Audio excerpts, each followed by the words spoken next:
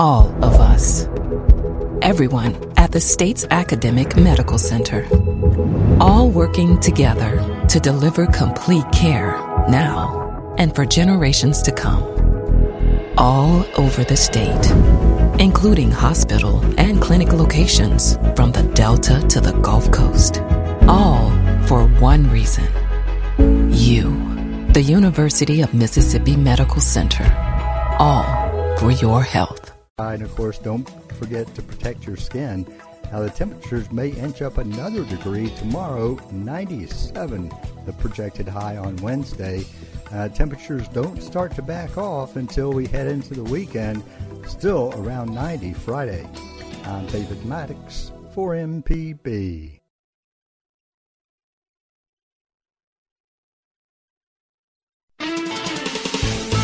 Hello, Mississippi. From MPB Think Radio, this is the original Southern Remedy where the doctors are always in. I'm Dr. Rick DeShazo, Professor of Medicine and Pediatrics, your host at the University of Mississippi Medical Center, and we are excited about today's program, something every parent, grandparent, aunt, uncle wants to talk about, and that is there anything wrong with my kid?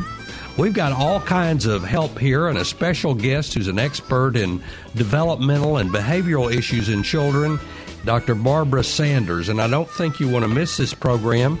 If you have questions, you can already get those teed up. We're at 1-877-MPB-RING, 1-877-672-7464, or you can send us an email at southernremedy@mpbonline.org. We'll be right back after the news.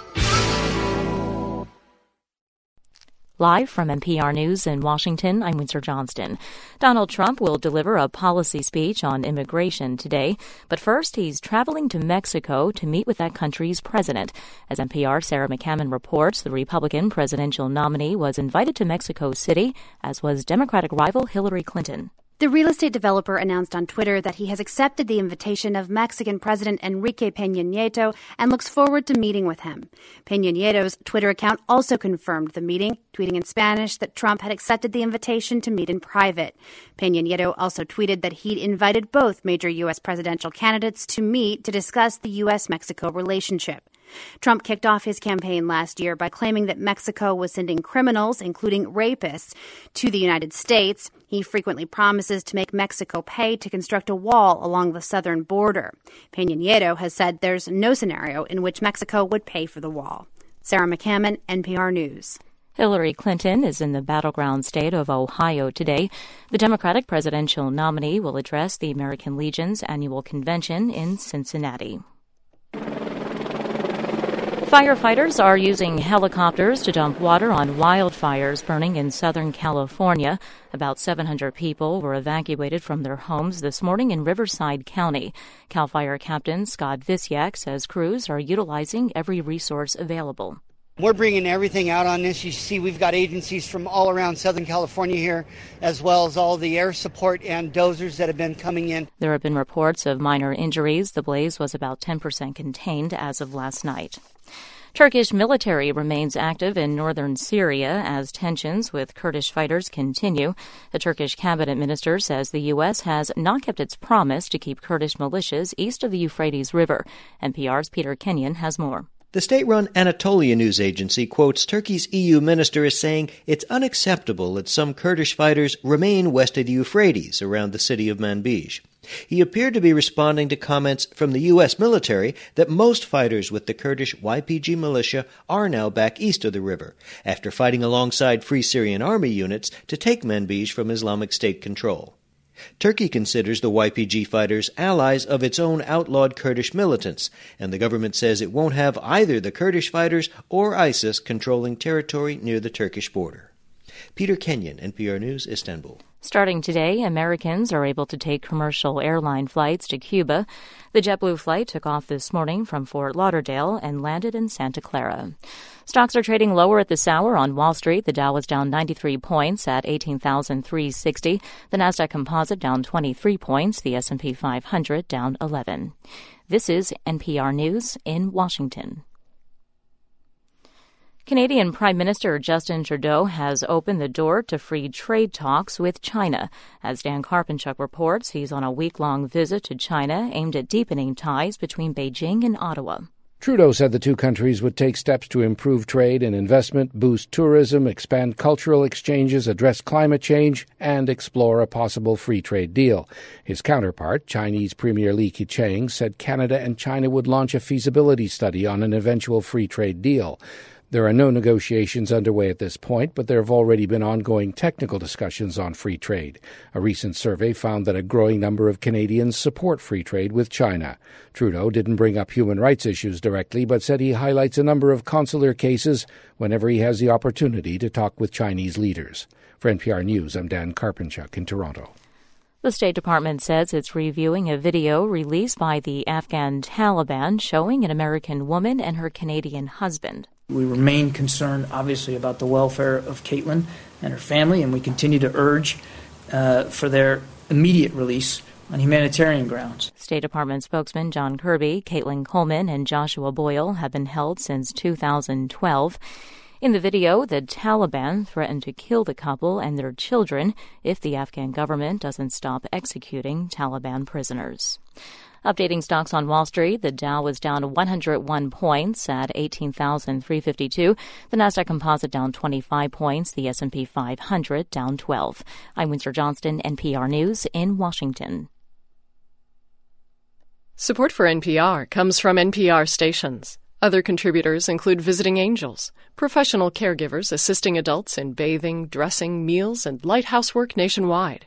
Visiting Angels, America's choice in senior home care. Office locations are at visitingangels.com. I'm Terry Gross. Listen to Fresh Air weekdays at 3 on MPB Think Radio. You're listening to Southern Remedy with Dr. Rick DeShazo on MPB Think Radio. We're glad to take your calls at 1-877-MPB-RING. That's 1-877-672-7464. You can always email your comments and questions to southernremedy@mpbonline.org. This is MPB Think Radio, Mississippi Public Broadcasting. Hello, Mississippi, Alabama, Louisiana, Tennessee, and everybody on streaming today. It's great to be with you. This is Southern Remedy, our Doc in the Box program every Wednesday, and this is the original version, the Wednesday one, which is pretty much about everything. We don't really have a regular theme, but I do bring on experts who are addressing issues that you've sent in by email or so forth, and today we have one of those. We, of course, will take your emergency questions anytime that you want to call them in. We're at 1-877-MPB-RING. We have Dr. Barbara Saunders, who is on the faculty of the Department of Pediatrics here at the University of Mississippi Medical Center, who is a fellowship-trained developmental specialist. Is that what they call you, Dr. Saunders? Yeah, technically it's called developmental behavioral pediatrics. My wife tells me I have developmental disorders. Oh, God. I'm a little bit old to have those fixed. So anyway, you get on the front end, and I guess there's a reason to do that because there are methods, means, things you can do for kids with developmental disorders if you know about them. Is that right? Right. And we know that the earlier we intervene for kids, the better they do long term. So the quicker that those issues can be picked up and then the child can be plugged into needed services, the better off they are. We're very interested as physicians and pediatricians about early development, because the data keeps showing how important what happens before you get in school in the first grade is maybe as important as anything else. Mm-hmm. And we have a big hole there in our system here. I know you trained in Arkansas. Arkansas has been fairly progressive about this, right? Yes, they have been. They've been working throughout the state, actually, to set up developmental teams to do kind of advanced screenings to find kids who maybe fall through the cracks or maybe slipping through and not getting the services they need, trying to get more kids in where they need to be and improve outcomes. You're listening to Dr. Barbara and Dr. Rick. It's Southern Remedy on MPB Think Radio. We're waiting for your calls at 1-877-MPB-RING, 1-877-672-7464. We do have a special guest, but if you're desperate for information, that's our job. We're here to give it to you.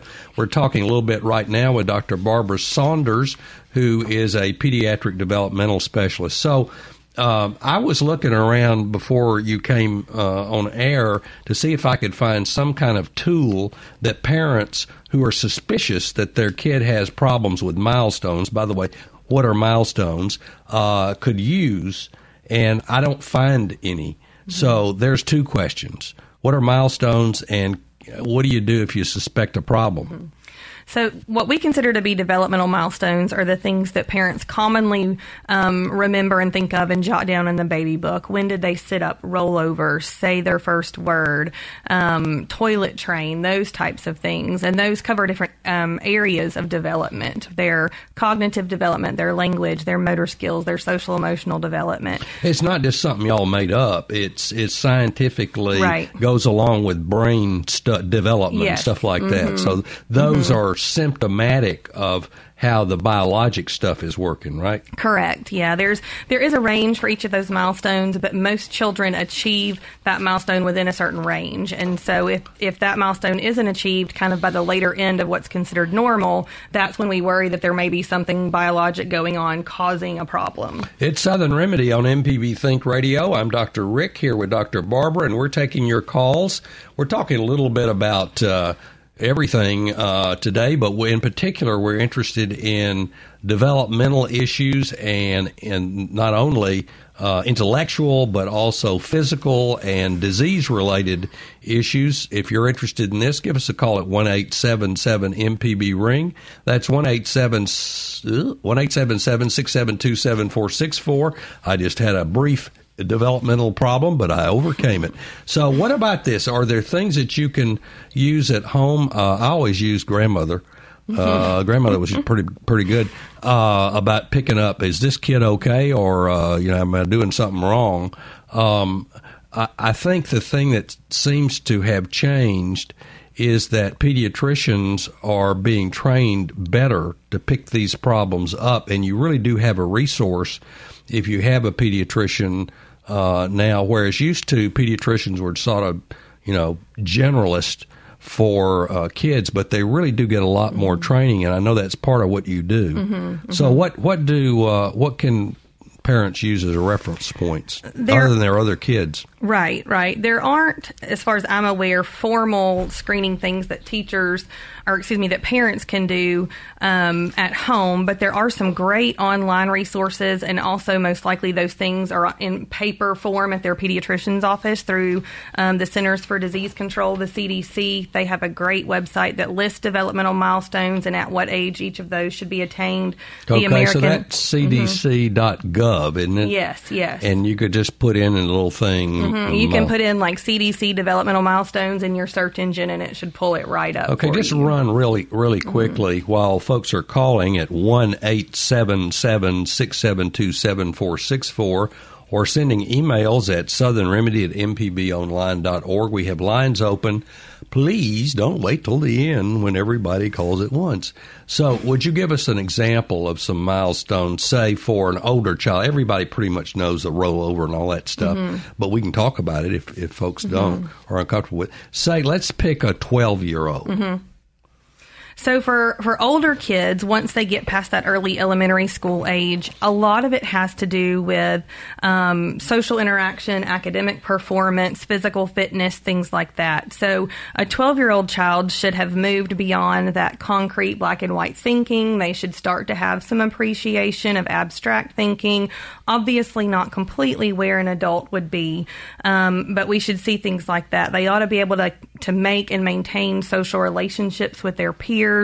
They ought to be fully coordinated and able to participate in just regular physical activities. They don't have to be stellar athletes, but they shouldn't have trouble climbing stairs or keeping up with their peers on the PE field, that kind of thing. Okay, well, let me give you a personal example. We'll go to Holly and Quitman, and your call, if you give us a call at 1-877-MPB-RING. I have an extremely bright, all my grandkids are extremely bright, gifted and talented, and angels. 4-year-old. Mm-hmm. And she's very precocious developmentally, but she will not have a conversation with me. Mm-hmm. All right. So I try to, since she's so, obviously gifted and talented, I will sit her down and I'll say, well, what did you do at kindergarten today? And she says, nothing. And then I'll say, what are your favorite toys? And she'll give me a one-word answer. Mm-hmm. And then I'll say, let's talk about current affairs. And she'll look at me and go turn on the television. How do I know if a 4 or 5-year-old kid that doesn't interact with that kind of what I would expect mm-hmm. Is that's normal or abnormal? Mm-hmm. I realize it's normal, but right. How do you know for sure? Well, you have to take into account the whole picture. If everything else seems to be on track, and she seems to understand what you're saying to her, and it doesn't seem to be a receptive language issue, she's learning well, so you don't think it's an intelligence issue. Could it be that she's shy? Could it just be her personality? Yes, of course. If there are other areas, though, that seem to be also impacted, then that's when you would want to seek the advice of your pediatrician or potentially even a specialist to be sure there isn't a receptive language problem or something along the lines of a social pragmatic communication disorder or even an autism spectrum disorder. But you have to look at the child as a whole to really be able to determine that. Okay, well, it looks like Holly's going to tee up the MMR autism. I hope this will be the one call on this topic because we had a whole program on it not recently. But go ahead, Holly, what's going on? Holly? Hello, Holly? Holly, we're coming to you. Just hang on just a second. We're having some connectivity stuff, but we hear you on the back phone, so we'll get you teed up in just a second. And we'll tee you up if you call us at 1-877-672-7464. Hey, Holly. Hey. What's happening? Just had a question for you. I wanted to know if you have any updated information on the scheduled MMR shots in reference to what effect they may have on autism. Okay, and let me add on a question I have. I was very surprised to hear one of the TV doctors on one of the national networks this week, not talking about immunizations, support this idea of spacing them out and not giving them together, which is another part of this whole vaccine confusion going on. So help Holly and me figure out what's going on here. Well, the initial study that was done by Dr. Wakefield years and years ago that brought on the concern of autism being related to vaccines, unfortunately, was just an untrue study, and the data was falsified, and that led to a lot of fear on the part of parents and doctors, and that's completely understandable. So the guy was a crook? Pretty much, yeah. He actually lost his medical license, and the journal that initially did his article actually had to put a retraction in and say that his data was not true data. And there have been studies over the last 10 years, lots of studies that have tried to replicate his data to see if maybe we were wrong and he was right. And so far, no one has been able to reproduce the results he got. And that was specifically looking at autism. Yes, autism related to vaccines, yes. There was some concern that it may be related to a mercury byproduct called thimerosal that was in some vaccines. That has actually been completely removed from almost every vaccine we give to children. The only thing that it might still be in would be a flu vaccine, and it's not in all of them. So the scheduled vaccines that children get in their early childhood years, none of those contain thimerosal anyway. They took it out just to be safe. Okay, so the Mississippi motto that I have been taught is where there is smoke, there's some fire. Are you saying there's no fire here on the autism deal? As far as we know, there's no good scientific evidence to prove a link between any of our vaccines causing autism. Yeah. Okay, so Holly, we're going to come back to you and make sure your question's answered. So what about the scheduling deal? The only reason to do the scheduling, I would think, would be to prevent autism or other complications. And there are complications from these vaccines. Children who have a known medical reason to not receive a vaccine at all or to have a spaced out schedule, we do that here in Mississippi. We're actually known around the country for having one of the best immunization programs in the country. And there are other states who've had more lax laws about vaccines and are now backtracking and trying to become like Mississippi, which is great. That's one thing we're at the top of a list for that we want to be at the top of a list for. So when would you space them out? If a child had some sort of severe immune reaction to vaccines, kids with specific mitochondrial disorders sometimes react that way. That's a muscle problem, usually? It can be, and developmental issues. And so if there's a disorder that really indicates the need, that would be perfectly appropriate. Or if the child had, really, really high fever, not 101 or 102, or even a febrile seizure related to multiple vaccines given at once, that may be another reason to space it out. Moms and dads, you're missing out on an opportunity to talk to a real developmental expert here. There aren't many of them. We got 2 in Mississippi that I know of. I think that's it. And so give us a call. We're at 1-877-MPB-RING, 1-877-672-7464. It's Southern Remedy on MPB Think Radio, your doctor call-in show. Let's go back to Holly. Holly, did that cover what you needed? It did. I just wondered what the latest current information was on that decision, and she clarified that it was proven not to be true. So I guess that's what I needed to know. But you know what? This has made people crazy. And it's not just the general public. Pediatricians, significant others, have problems with this.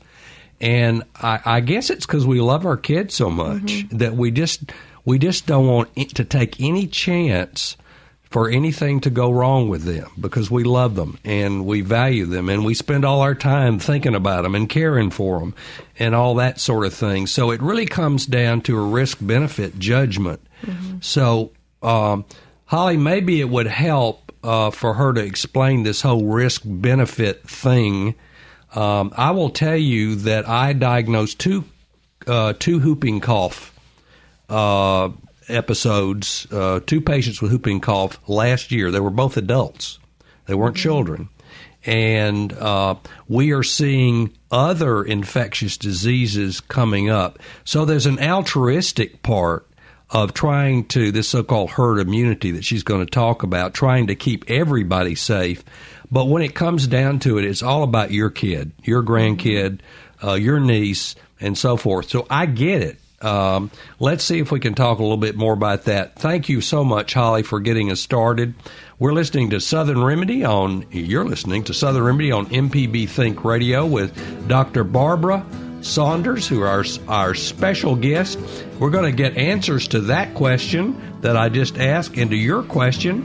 If you give us a call at 1-877-672-7464, that's 1-877-MPB-RING. This expert is worth pulling over to the side of the road and putting a call in or a text in or a whatever email because there just aren't many of them around. So we'll be right back after this break.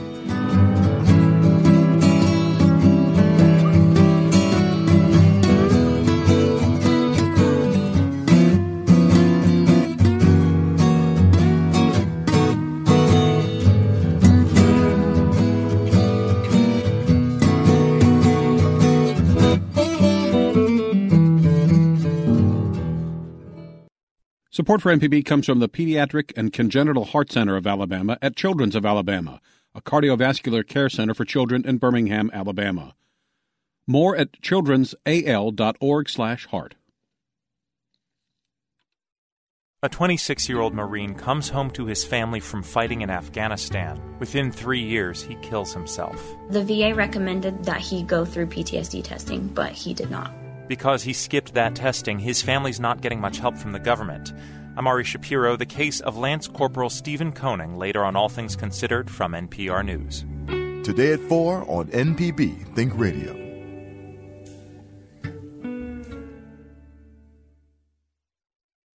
This is MPB Think Radio, Mississippi Public Broadcasting. You're listening to Southern Remedy with Dr. Rick DeShazo on MPB Think Radio. We're glad to take your calls at 1-877-MPB-RING. That's 1-877-672-7464. You can always email your comments and questions to southernremedy@mpbonline.org. This is MPB Think Radio, Mississippi Public Broadcasting.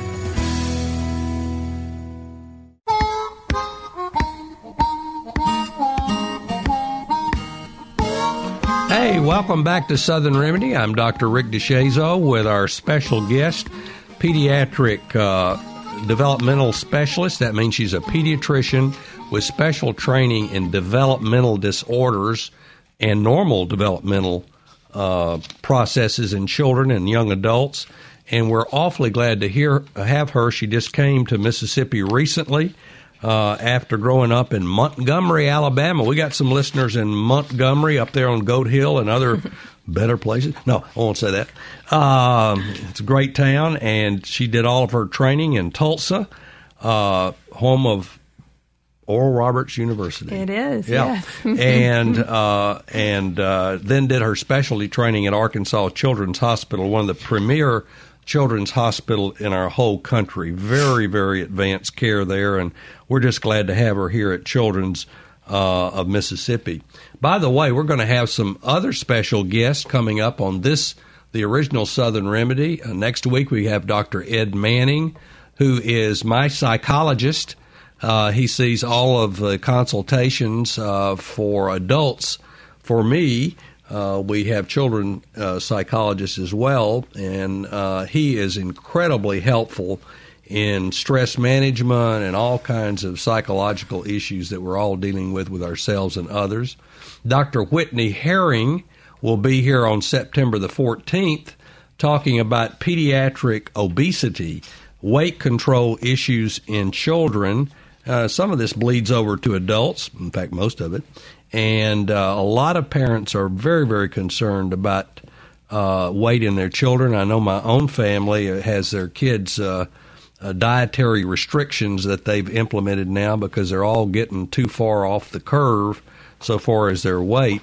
And we can talk all about that on September the 14th. So share that information with your friends and relatives. We have lines open right now at 1-877-MPB-RING, 1-877-672-7464, and we'd love to hear your call. So before the break, we were talking a little bit about some pertinent issues. Do you want to? You remember what those were? Mm-hmm. Okay, yes. good. Well, why don't you respond to them? We mentioned the vaccine concern related to autism, and as you stated, it's not out of ignorance that people are worried about this. It's out of care and concern for their children. But we've seen across the country vaccination rates dropping, and because of that, we've seen outbreaks of things like whooping cough and measles and other things that had pretty much been completely eradicated from our country. And a lot of those things don't seem like a big deal to parents in the grand scheme of things, but having seen a child who was partially immunized but not able to be fully immunized actually die from pertussis when I was in my training just was heartbreaking. And to know that didn't have to happen made it even worse. If it had been something that wasn't preventable, not that it would have been okay, but it would have been a little easier to stomach as a physician. But to know there was something that could have been done because the child was exposed to an unvaccinated child, that was really hard for me and is one of the reasons I'm so passionate about vaccines. And we're seeing these things not only because of the autism scare, but because of a lot of other reasons, whether it's, folks who are here maybe undocumented and not getting vaccinations, coming from other countries, even if they're vaccinated based on that country schedule, but who don't vaccinate for some of the things we do. And once you get below a certain rate, herd immunity is kind of out the window. And that's what protects kids and adults. Correct. Huh? And there are children who cannot be vaccinated, and those parents and children rely so much on that herd immunity for their children to remain safe and healthy. So a lot of people in my neighborhood employ undocumented workers for various things. Mm-hmm. how if you come in contact with someone who is undocumented and has children, how can you appropriately make sure that they know about getting their kids immunized? What can you tell them? They can actually have their children vaccinated at their health department, even without seeing a primary care physician. And if their children are school-aged, the school's going to require proof of those vaccinations or a medical exemption form. So the health department, the Mississippi Health Department, has pediatric vaccines available, and they won't report them to the INS or all those other people who ship them out. Right. Okay. All right. Well, that's good to know. What about their own immunizations? Will the health department do those too? That I don't know. Okay. It would be something we'd have to check into. Yeah, I think they have some provisions for that, and we've sent quite a few folks over there from our clinic. So there you go. Well, we're taking your calls at 1-877-MPB-RING, 1-877-672-7464. I've almost got it memorized. And I have an email here about a child who is about ready to go into the first grade, and the mom wants to know, how can you tell she's ready?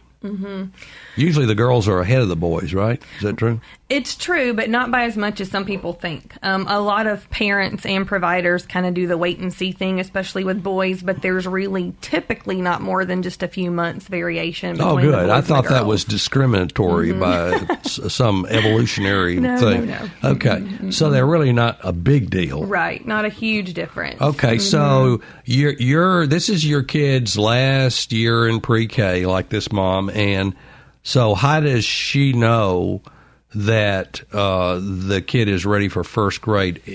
Are preschools licensed? Some are and some aren't.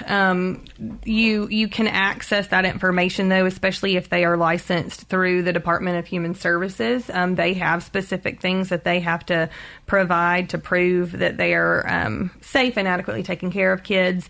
A lot of the preschools are using some sort of curriculum now to work with kids, just because so much more is expected even in kindergarten than when I was probably in first grade. Right. But if your kid is in a program that is not licensed, right, then that's a red flag that they may not be getting the content that they need, right? Because those workers aren't trained or don't have to be trained and certified. Yeah. So what if you go into the daycare environment? Just about every grandchild I have is in daycare.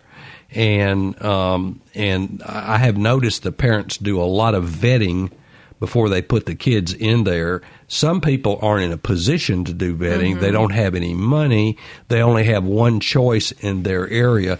How do you vet a place that is developmentally appropriate for your age of your child in daycare? Well, you want to look at several things. One of the big things is the number of adults to kids in each classroom. DHS has specific guidelines, so any daycare that is or preschool that's approved by DHS, they have to stick to that. You want to be sure there are enough adults to give each child the appropriate supervision and also instruction if that's being done. Often, I recommend dropping in. You may not get a full tour, but you get a better idea of day-to-day. Unfortunately, just like with anything else, if they know you're coming, whether it's daycare or somebody's office, they can clean up and make things look really nice, even though that may not be how they always are. So dropping in, but also scheduling a visit, talking with other parents who have kids in those daycare centers or preschools can be really helpful because often parents' word of mouth can give you even more information than some of our providers know. I know with resources, sometimes parents know more than I do. So those are all good hints.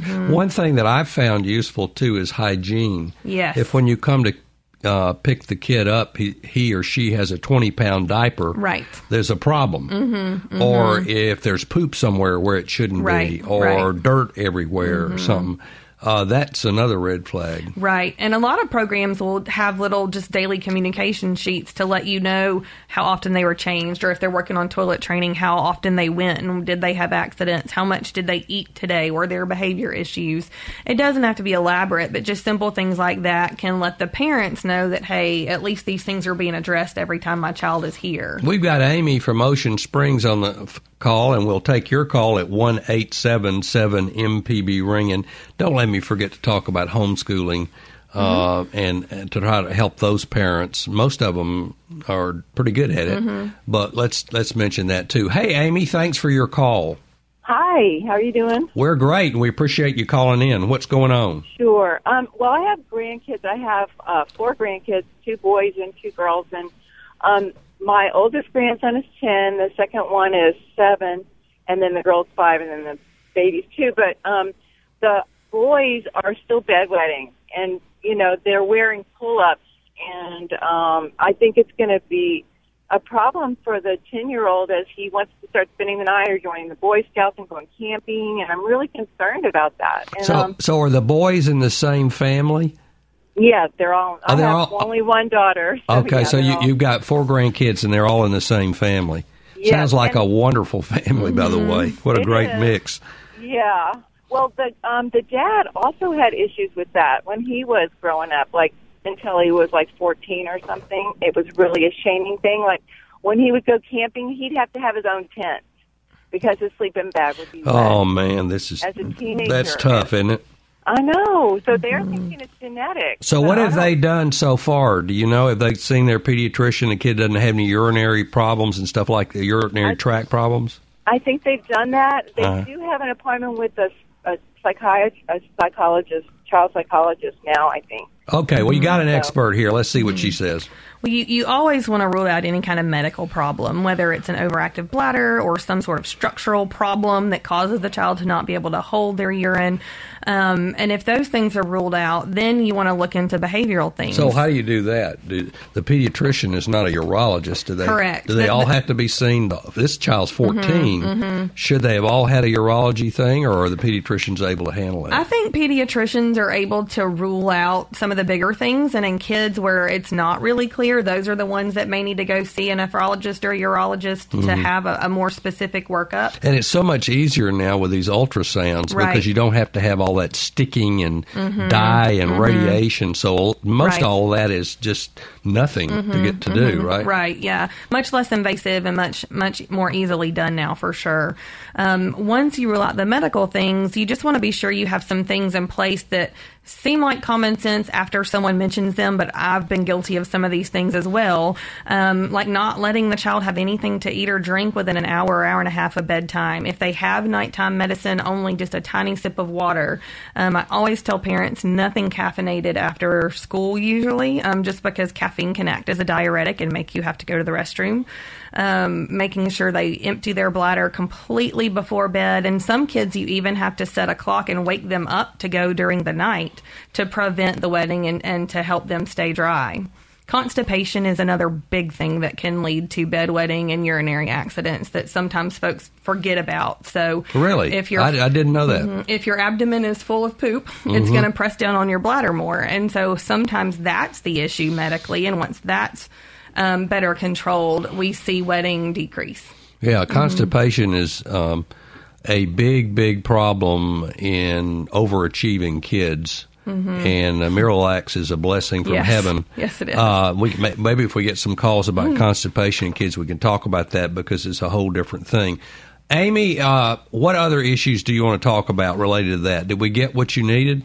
You did. I appreciate your help. I think those are good ideas. Yeah, I mean, we had an experience with this, and I think the thing about waking the kid up, we set a clock, which we hated, and woke ourselves up and had the kid get up and urinate during the night, and after a while, that fixed it. But usually these are very deep sleepers. Right, exactly. I mean, you don't just urinate in your pants, for fun. These kids are really psyched out. And so sometimes getting them up, and that's helpful. But I know that I do have one more question. Okay. What is the normal time when kids usually start being able to, not wear the pull-up and go, appropriately? So during the day, we should see, by the time a kid's about 5 or so, be dry and stay clean during the day. At night, it is a little older, but usually by 6 or 7, especially by the time you hit that 8th birthday, we should see kids staying dry at night. There are some other behavioral things you can do, like a bedwetting alarm, which is supposed to go off if it gets wet, even with just a small amount of urine. And until things get better, it's actually kind of nice. Some of the companies that do pull-ups and that type of thing now have little inserts that go in regular underwear, so it's not so embarrassing for the child if they do want to spend the night out or that kind of thing, while you continue to work on them being able to stay dry at night. Well, a 14-year-old, though, that's a stigmata-inducing. Right. That's got to be fixed. And there's lots of tricks. And if the local pediatrician doesn't get it fixed, they need a referral somewhere to get that sorted out, because I'm sure he is really self-conscious about that. Thank you, Amy, for your call. We appreciate it. And if you want to know more about this, you can send us an email at southernremedy@MPB Online, and we'll send you an information sheet. We still have some lines open. We're at 1-877-MPB-RING, 1-877-672-7464. Or you can send us an email at southernremedy@mpbonline.org. We're still with you, so give us a call.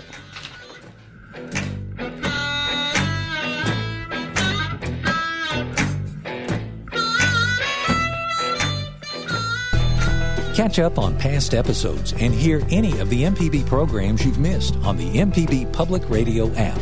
Available on iTunes and Google Play. Listen live to MPB Think Radio and MPB Music Radio. Search MPB Public Radio. This is Mississippi Public Broadcasting. If you're print impaired, MPB's radio reading service is here for you. Our dedicated team of volunteers bring the world of news and entertainment to you. For information and to see if you qualify, call us at 601-432-6301. This is MPB Think Radio, Mississippi Public Broadcasting.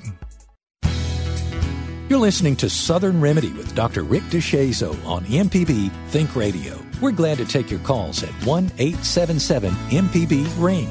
That's 1-877-672-7464. You can always email your comments and questions to southernremedy@mpbonline.org.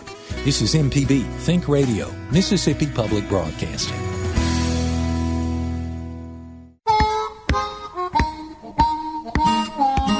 Hey, welcome back to Southern Remedy. It is our pleasure to be with you here today, right before the Labor Day weekend. And those of you who are listening to us on Sunday at 6 a.m., we say, hey, thanks for getting out of bed. You must be cooking out. So we're talking with Dr. Barbara Saunders, who is one of our two fully trained, fellowship-trained pediatric developmental specialist in our center. What is the name of that center at UMC now? It's called the K Center, Center for Advancement of Youth. We actually have 4 physicians. It's just that we have varying amounts of clinical time. So Dr. Cindy Field is with us part-time, Dr. Kimberly Stringer is full-time, and then Dr. Susan Buttress, our division chief, is the other. And we just added a fantastic nurse practitioner, Lauren Elliott, who's given us some help with some of our kids, too. Wonderful. So we're doing our best. Yeah, it's been very, very overwhelming. Yes. Up until you guys came on board to get these kinds of consults. And you've always been there for us. But I have seen a lot of behavioral issues, parents in bringing their kids in tears because Johnny has been suspended for the 3rd time in the first 3 weeks of school and is fighting with other kids, and the parents are they've been taking the kid to church every Sunday, and they take the kid to camp, and they do special things, and they try to have sleepovers, but he gets kicked out of sleepovers because he acts out. And the girls, it seems to be a different thing. It seems to be just don't get along. Nobody talks to them. They're by themselves. They don't fight physically like the boys do. What is the deal on this? Well, it really depends on the kid and the situation, but there are a lot of behavior issues that often either are very apparent from early on or sometimes don't show up until later in school, and there can be a lot of different reasons for it. There can be learning issues or developmental delays, language problems. There can be behavioral disorders like ADHD or oppositional defiant disorder. Sometimes it's strictly related to social issues and the household situation. So there's a lot of different things that can cause those behavioral problems. And based on what the cause is, that helps us figure out what we need to do for the child. Okay, so you spend a lot of time with detective work trying to make sure it's not biochemical stuff like ADD and ADHD and so forth. Or situational. Right. Since 50% of marriages are now breaking up, breaks my heart. That's the divorce issue always comes up. And let me just address that. We're going to go to Greenville and Jeff in just 1 second in your call. We're at 1-877-MPB-RING. Talk a little bit about divorce. Some of the children that I have taken care of over the years have actually done better after the divorce. They have all their behavioral problems during the process, and then when things get stabilized, they do better. So I think a lot of divorced parents get a bad rap, primarily from the grandparents, guilt trip about this. Are there data on this? There is. I don't know a lot of the specifics. That's one thing that is not kind of in my wheelhouse. But often it's that instability, rockiness, especially if it's not an amicable situation at the time of the separation or divorce. But when things are stable, whether it means stable and mom and dad are in the home together or stable and mom and dad are not in the home together anymore, that plays a big part in it. Kids need stability. They need consistency. They need the same behavioral expectations and consequences everywhere they go.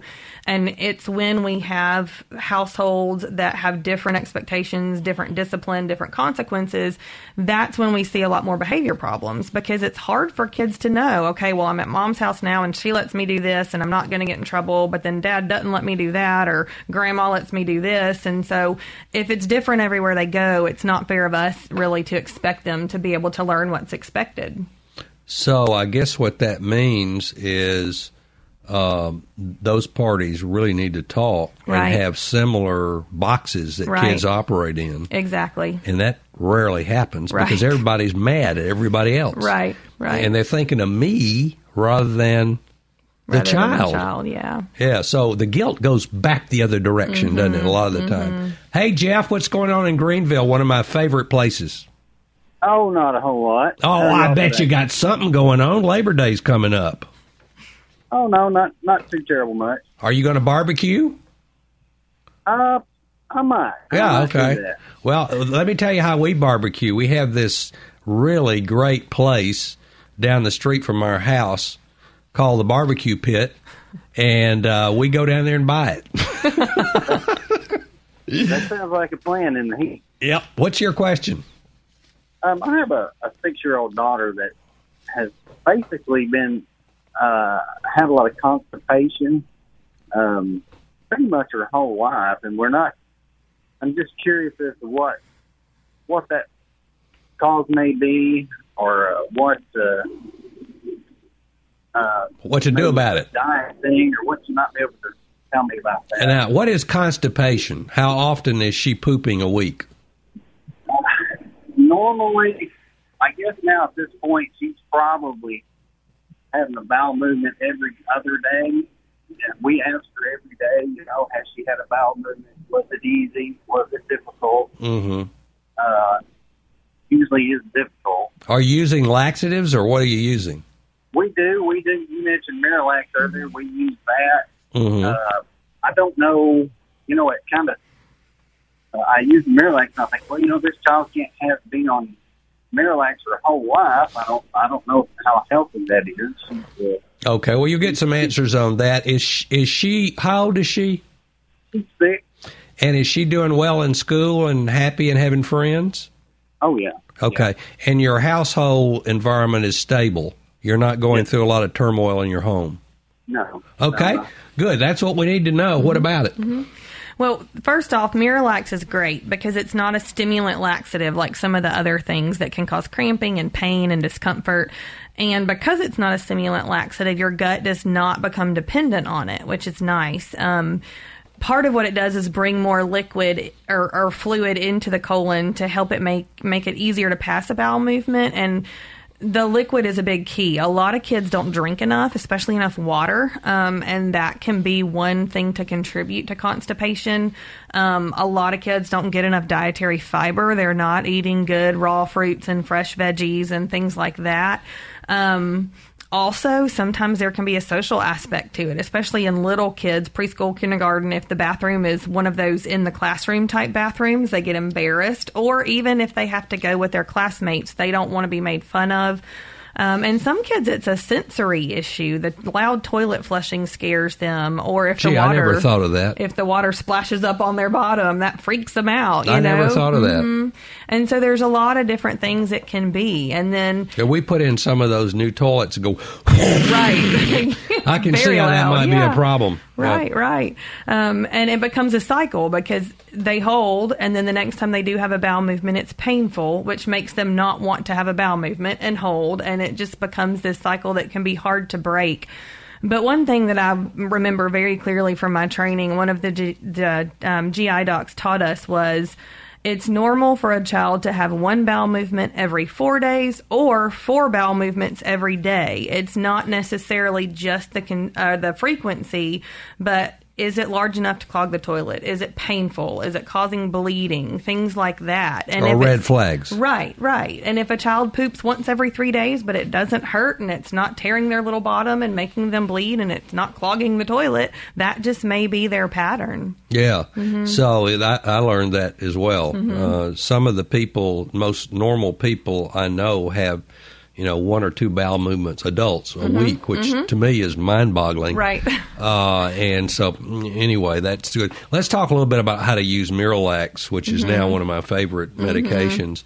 The good thing about it is it doesn't have a taste to it. Right. So you can put it in anything. It'll dissolve in anything, preferably something warm like warm water. But you can.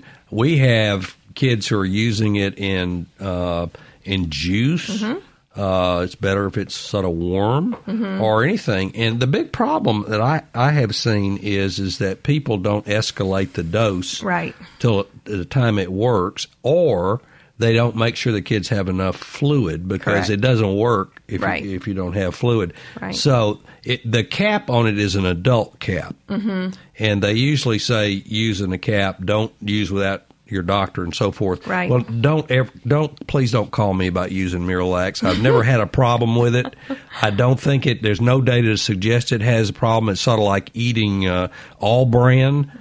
It's the same difference. So just learn how to use it. So I usually titrate it up until they have whatever they want, a bowel movement every other day or a bowel movement once a day, and that it's a form stool, and I don't want them to have runny stool because that gives them hemorrhoids, and then back down to the least dose, and then see if I can take them off after 3 or 4 weeks if they've sort of gotten regular, because some kids just don't have a regular time to go to the bathroom. How do you use it? Everybody has their own tricks. Right. That's usually what I do is I start and increase until they reach that frequency. With kids, often you want it a little softer than maybe an adult, but not running. One thing that some parents misunderstand is they think the child's having diarrhea, so they're not constipated, but often there's a larger piece of stool blocking the colon, and so just that watery stool's coming out, so that's something to think about. But then kind of go back down to where you're having a soft formed stool, every day, every couple of days. And then, like you said, we certainly try to get kids back off of it, even though it's not habit forming. You don't become dependent on it. If you can get by without it, that's great. Sometimes doing supplementary fiber, like fiber gummies, or there's the fiber stuff that's kind of like Miralax. So you can dissolve it and you can even put it in spaghetti sauce, according to the commercials, but add that to the diet can help too. Yeah, I really like Benefiber a lot more than Metamucil, because if you take a lot of Metamucil and don't get the fluids, you can concrete your entire gut. Right. So, and people are sloppy to start with, not getting enough fluid, especially in this time of the year. Yeah. So if you're going to use one of those, I have no stock in Benefiber. Please send me some immediately. But that would be the one, especially in kids, that I would use, and it's safe for kids as well. Is, Yeah. So, you got things over the counter now that can fix this problem, but kids also use this as a way to manipulate. Oh, definitely. If there are issues with behavior, or they're anxious, or mood problems, that's one thing a kid can control, especially once they're toilet trained, and so they can use it to get what they want. So or that need. takes us to the next topic we got an email about, and that is eating. The way that I see my grandkids control things is, the stool thing, and the other thing is, I don't eat that. I don't want that. I want mac and cheese or nothing. What do you do with kids who are picky eaters? Do you just ignore it? Yes and no. It depends on other things. If it's a completely neurotypical child and they're just a picky eater, you can handle it in a different way than, say, a child with severe autism or something of that nature. But I always tell parents to still put the food they prepare on the plate in front of the child and encourage them to at least try it. With super picky eaters, keeping it on the plate is a celebration, and you celebrate every tiny little step towards eating it, playing with it, licking it, smelling it. So you do reinforce. Yes. You don't just ignore it. Right. You want them to make steps towards trying those new foods for sure. So and you don't want to be a short order cook either. What do you, how do you say that again? How you encourage the good eating? What is it you do? Well, it depends on how picky the child is. For kids who throw the food off the plate or the tray when it's presented, if they tolerate it sitting on their plate for 5 minutes, that's a big deal, and you celebrate that and encourage them for doing that. And then if they touch it or put their spoon in it, that's a big deal. Every little step, you want them to get the attention for the positive behavior and not the negative behavior of chunking the food off their plate, because they want attention. So when they do the negative thing, I know more about raising dogs than kids. They tell you when a dog poops in the floor, you just don't look him in the eye, you turn your back on him, you clean it up, and you don't say, "You're awful." Right. Is that the same behavior you use with kids? Yeah, you really want to use kind of purposeful, planned ignoring, and that means that, like you said, no eye contact, no smiling, no words, nothing, because any of those things give the child attention, and that's usually all they're wanting. Hey, we got a question here. An email says, what resources does the state have to treat behavior issues in a delinquent teen that appear to be related, at least in part, to food allergies and environmental toxins? The teen has ADHD as a child and has struggled in school all along. I don't know specifically about the food issues, but there are community mental health facilities throughout the state that offer both behavioral counseling and medication management services if they're needed, and those are probably the best bet statewide. There are also some organizations that do behavioral counseling, like Mississippi Children's Home Services, Youth Villages, who have programs as well, even some intensive outpatient programs that we can use for kids who sound like this child with pretty severe problems in an effort to keep them from being put inpatient for treatment. And I realized one thing today that I didn't know is actually this center that you're working in is a resource for the providers, the family medicine people, in this case the allergist, the pediatrician, whoever, that needs some help on referrals like this. They can actually call, what's the name of that center again? The CAY Center, C-A-Y, the Center for Advancement of Youth. Okay, and that's at UMC, and they can help your doctor find the right resource if they don't know which one to refer to. Right. If they feel like the issue is the need for some type of therapy or resource, we recognize the fact that our wait list is long and are doing everything we can to get kids in more quickly, but pediatricians can call us and we can give them some information as well. Boy, it's been great to have Dr. Barbara Saunders with us. I think you've learned a lot. I certainly have. We'll be back next week with Ed Manning and psychiatry and psychology, and Whitney Herring the week after that in pediatric obesity. But we'll always take your call at Southern Remedy. It's been great to have you this week. This is a production of Mississippi Public Broadcasting Think Radio with a grant from the University of Mississippi Medical Center. Next, it's NPR's Here and Now, right here on MPB Think Radio.